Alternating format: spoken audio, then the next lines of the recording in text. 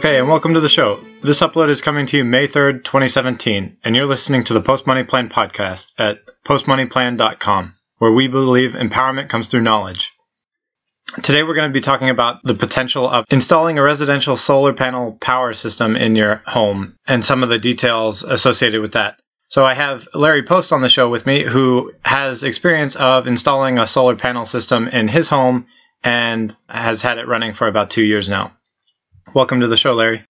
Hi, how are you? Good. So let's just jump right into it. Well, actually, could you tell us a little bit about your experience in deciding to get a solar panel system? Yeah, I moved into the house, and the house had an existing geothermal system in it, but my power bills seemed to be significantly higher than I expected, and the local power company did not seem to be flexible or willing to provide me with information, and I started looking at options that were available to me, and I heard about solar power getting a direct 30% credit from the federal government, and that enticed me to investigate further. And when I did, I found out that the state that I live in also allowed you to sell energy credits on a publicly traded market to get a little bit further recomp of your spending for a solar system. And then when I investigated further, I found that the warranty available through most of the suppliers for the equipment was very long term, on the orders of 10 or 20 years, compared to equipment I was used to that was warranted for 90 days or 1 year or 5 years. So that gave me more confidence in the system. And then when I saw that there were very few potential failures in terms of mechanical failures, and saw the reliability and found out that my solar supplier, in addition to my being able to monitor directly wired into my computer my solar panel performance, both individually and collectively, that my supplier had an ongoing feedback in their system that told them not only what I was doing, but also if any failures of any of my equipment occurred. So that gave me further confidence to pursue it. And I was lucky enough to get a rate that was satisfactory for me. So I installed what I believe to be a system that would provide me approximately 1/3 to 1/2, based on what my supplier had told me, of my power usage that I'd seen to that point. And again, luckily for me, my solar supplier undersold the project. What I've actually seen in reality is about 2/3 of my power usage has been provided by solar, and that has enticed me to take another step where I am upgrading further, now that I've had the system in operation for 2 years, to an additional add-on to my solar system. And lo and behold, solar suppliers have made their panels more efficient. Now, with essentially the same panel size that I had in my original system, I can get a further 25% increase in power rating on a per panel basis. So I can get more power for less panels than I had before. And one of the many surprises that I've discovered is that I can actually, my state has a 2-part power system. A power company that actually sells you the power, and then a distribution facility or transmission facility that actually does your billing.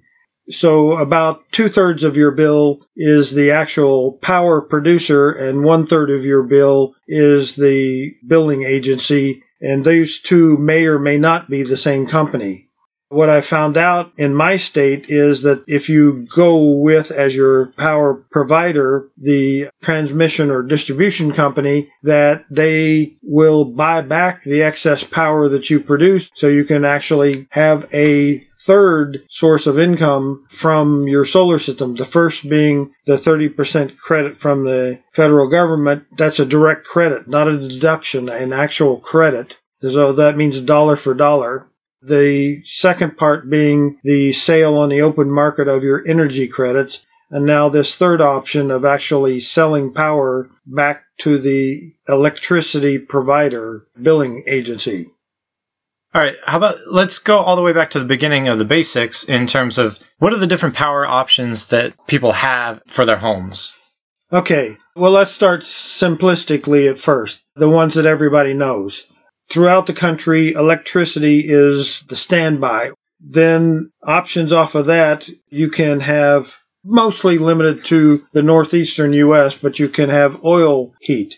Another option that you can have, again, more in the east and the mid-Atlantic, is propane heat. And then a large portion of the country, natural gas. And each of those steps tend to be a less costly and a cleaner fuel in terms of ozone and other environmental gas affecting items. Then you can step up to geothermal, as I've already mentioned, that was in my house when I purchased it. And that in and of itself provides some benefits, but it also has some hidden cost to it in that it requires some regular form of maintenance to make sure that it doesn't get out of adjustment. You lose efficiency and your energy usage can skyrocket if your geothermal is not maintained in proper balance. Then some more traditional ones that everyone knows. You can have hydroelectric, which is basically just using gravity to your benefit. Use water in some manner or fashion to drop vertically and use that force of the dropping water to produce electricity through the vertical drop of the water. Then the other ones that everybody's familiar with are wind energy. And of course, when we think of those, typically we think of the big wind farms out in California or other locations, but those have some limitations. They're great big, typically not affordable by the normal consumer, and you must have a certain minimum wind, but also surprisingly, you must have a certain maximum wind for the operating range for those. Solar, on the other hand, for the most part, is more of a passive facility, so it does not typically have moving parts or lots of potential failures. There is an option off of that. I don't want to mislead people. There's an advancement to solar which involves a significant bump up in the cost of your solar system, but you can have a solar system that is set up to track the sun, and so it moves throughout the day and time of the year to optimize the solar gathering capacity of your system. It is more efficient than a normal roof or ground-mounted solar system, but it also is more costly, and because it tracks and moves with the sun, that's another device that could potentially fail. Our system, stage one of my personal system, was located on the roofs of some garages that I have. And so, unfortunately, the available space on most of mine are facing east or west and not north and south. The ideal location for solar panels is primarily a south-facing panel. Because we're in the northern hemisphere and the sun is pointing most directly south-facing. Try to optimize the direct exposure of the sun. And again, the sun, depending upon where you live and what time of year, might come up or peek over the horizon an hour or two before it's fully exposed.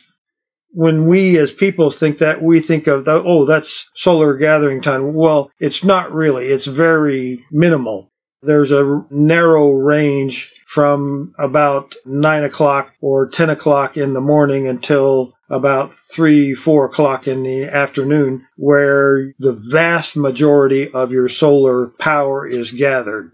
Anyway, with this second stage of my panels, I'm going to a ground mount system, and it will all be facing directly south. So in addition to a more efficient, improved technology 2 years later, they will also receive the benefits of being located in the optimal directions for the maximum sun gathering for a fixed system.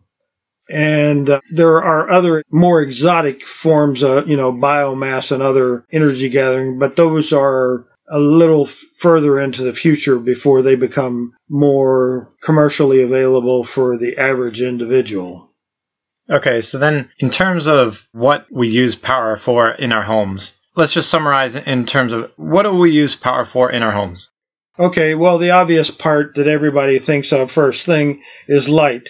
And light is a user, and particularly just by sheer numbers of lights that you might have at various locations throughout your house. But on a single item basis, they are relatively small compared to a few specialty items, like, for example, a water pump for a swimming pool, or space heaters, air conditioners. Water heaters is another big user. So those are the things that may surprise a few people in terms of where their energy is being spent, for want of a better phrase. Yeah, according to the EIA, over 40% of the average household's electricity consumption is coming from space heating. So that's really the big chunk of your energy consumption through a space heater, and then other just miscellaneous electronics and appliances that you're using throughout the house. Think of your refrigerator that's plugged in and freezing things all the time, and then a water heater to have hot water in your shower. Those are the major things that are consuming all the electricity in your house. So if you have a solar panel system, what can that power in your house? Basically anything and everything. You have some initial cost involved where your house is typically set up only to receive power, not to send power back or to use power by yourself. Because most people are plugged into the utility grid? Correct.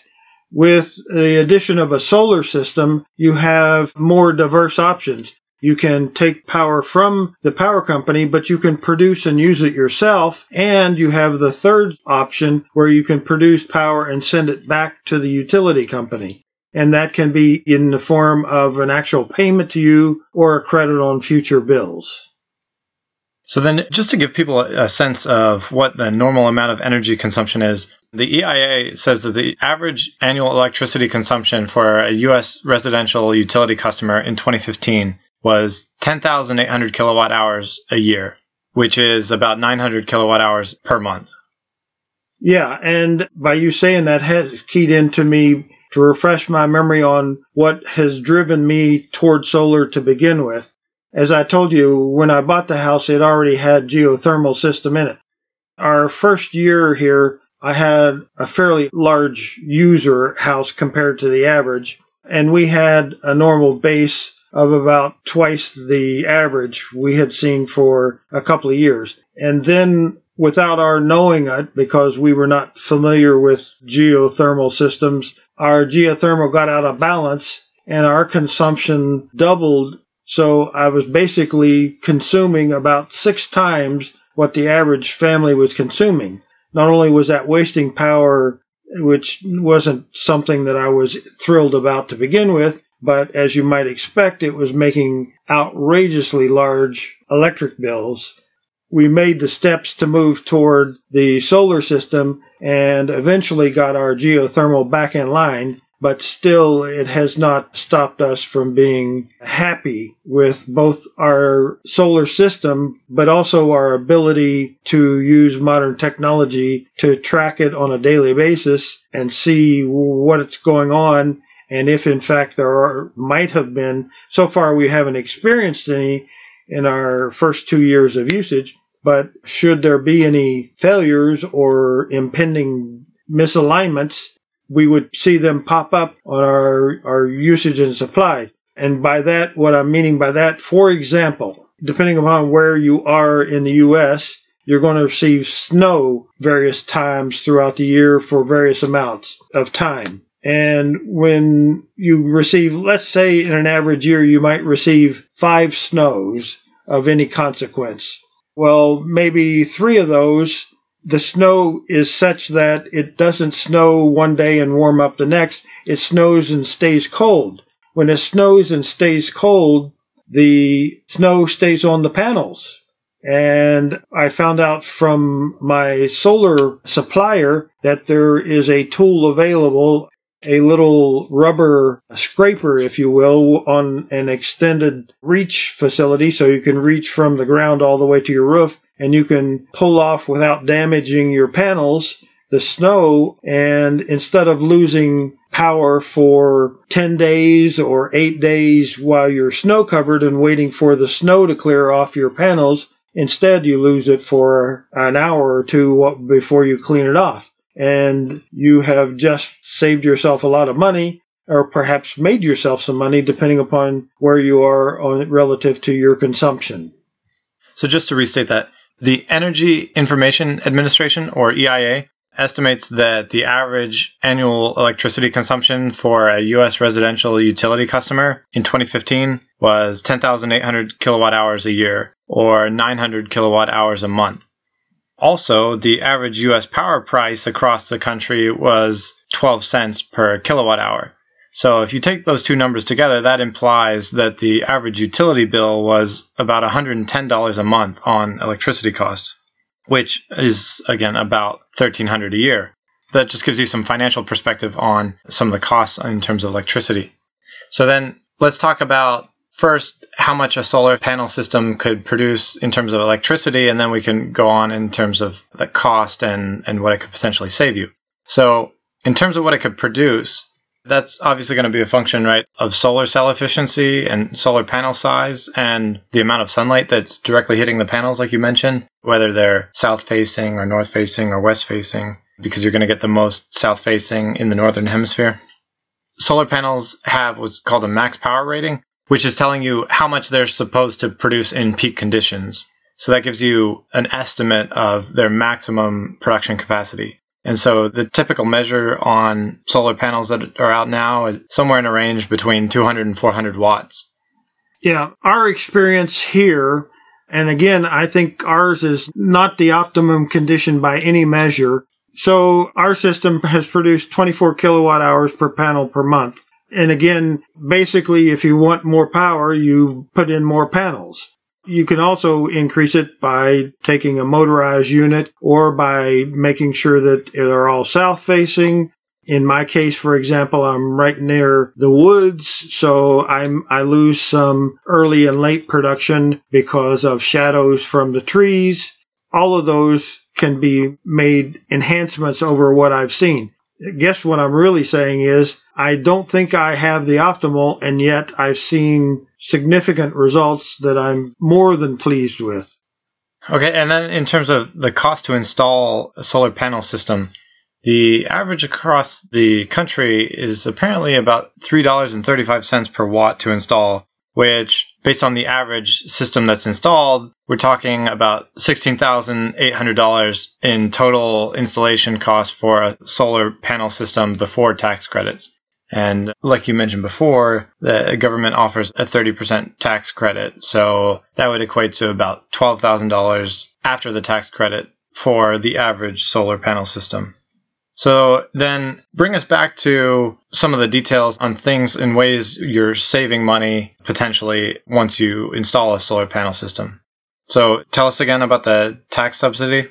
Okay, the biggest and most immediate impact is in the year that you install the system, you get a direct 30% reduction in the taxes that you owe to the federal government. 30% of the cost of the system. 30% of the total cost of the system. So, for example, if your system cost you $10,000, that means that you have gotten a $3,000 return from the government in the taxes that you would have otherwise paid. So if you would have paid $3,000 in total, you get it all back.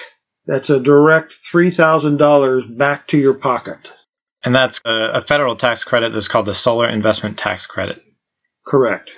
And then the state in which I live allows you to take your energy credits, which you accumulate for every megawatt you produce, and sell those on a market just like the stock market, where it is traded from one firm to the other at a market price, and that market price can vary. And you get the money from that. But that's on a state-by-state basis. That's on a state-by-state basis. I do not believe that all states do that. I think it's true of my state, and maybe other states have something different. But I do believe that they're probably comparable. At any rate, that price may vary that you get, but when your credits are sold, in my case, I have chosen to vend it out to a third party. They hold my credits and they choose the optimum time to sell them, and then they send me a check back when they sell them for the credits that are earned, less their fee. You can sell them direct yourself. You don't have to have a middleman. I've just chosen that because it's easy for me. And then the third part of the pie, which is partly exciting to me by this second addition to my solar system, I will be moving into an area where I will be producing more power than I consume. I can opt to sell it back to my power distribution facility at an actual cash money from them. Instead of paying the power company, you get money from the power company. And that's because in certain states, the utility companies are required to generate a certain amount of power from solar sources. And so then the utility company will then pay you for those credits, and they actually call those solar renewable energy certificates. And so they'll give you SRECs. Yes, SRECs is the shortened version. So if the average solar panel system is costing just a little under $17,000 to install, or $12,000 after tax, and the average home is consuming $1,300 a year of energy, if you were installing a system that covered all of your energy, that'd still take you almost 10 years to recoup your costs. But then it's essentially you're operating for free in terms of electricity? That and the other parts, remember, you have left out two pieces of the pie in that analysis.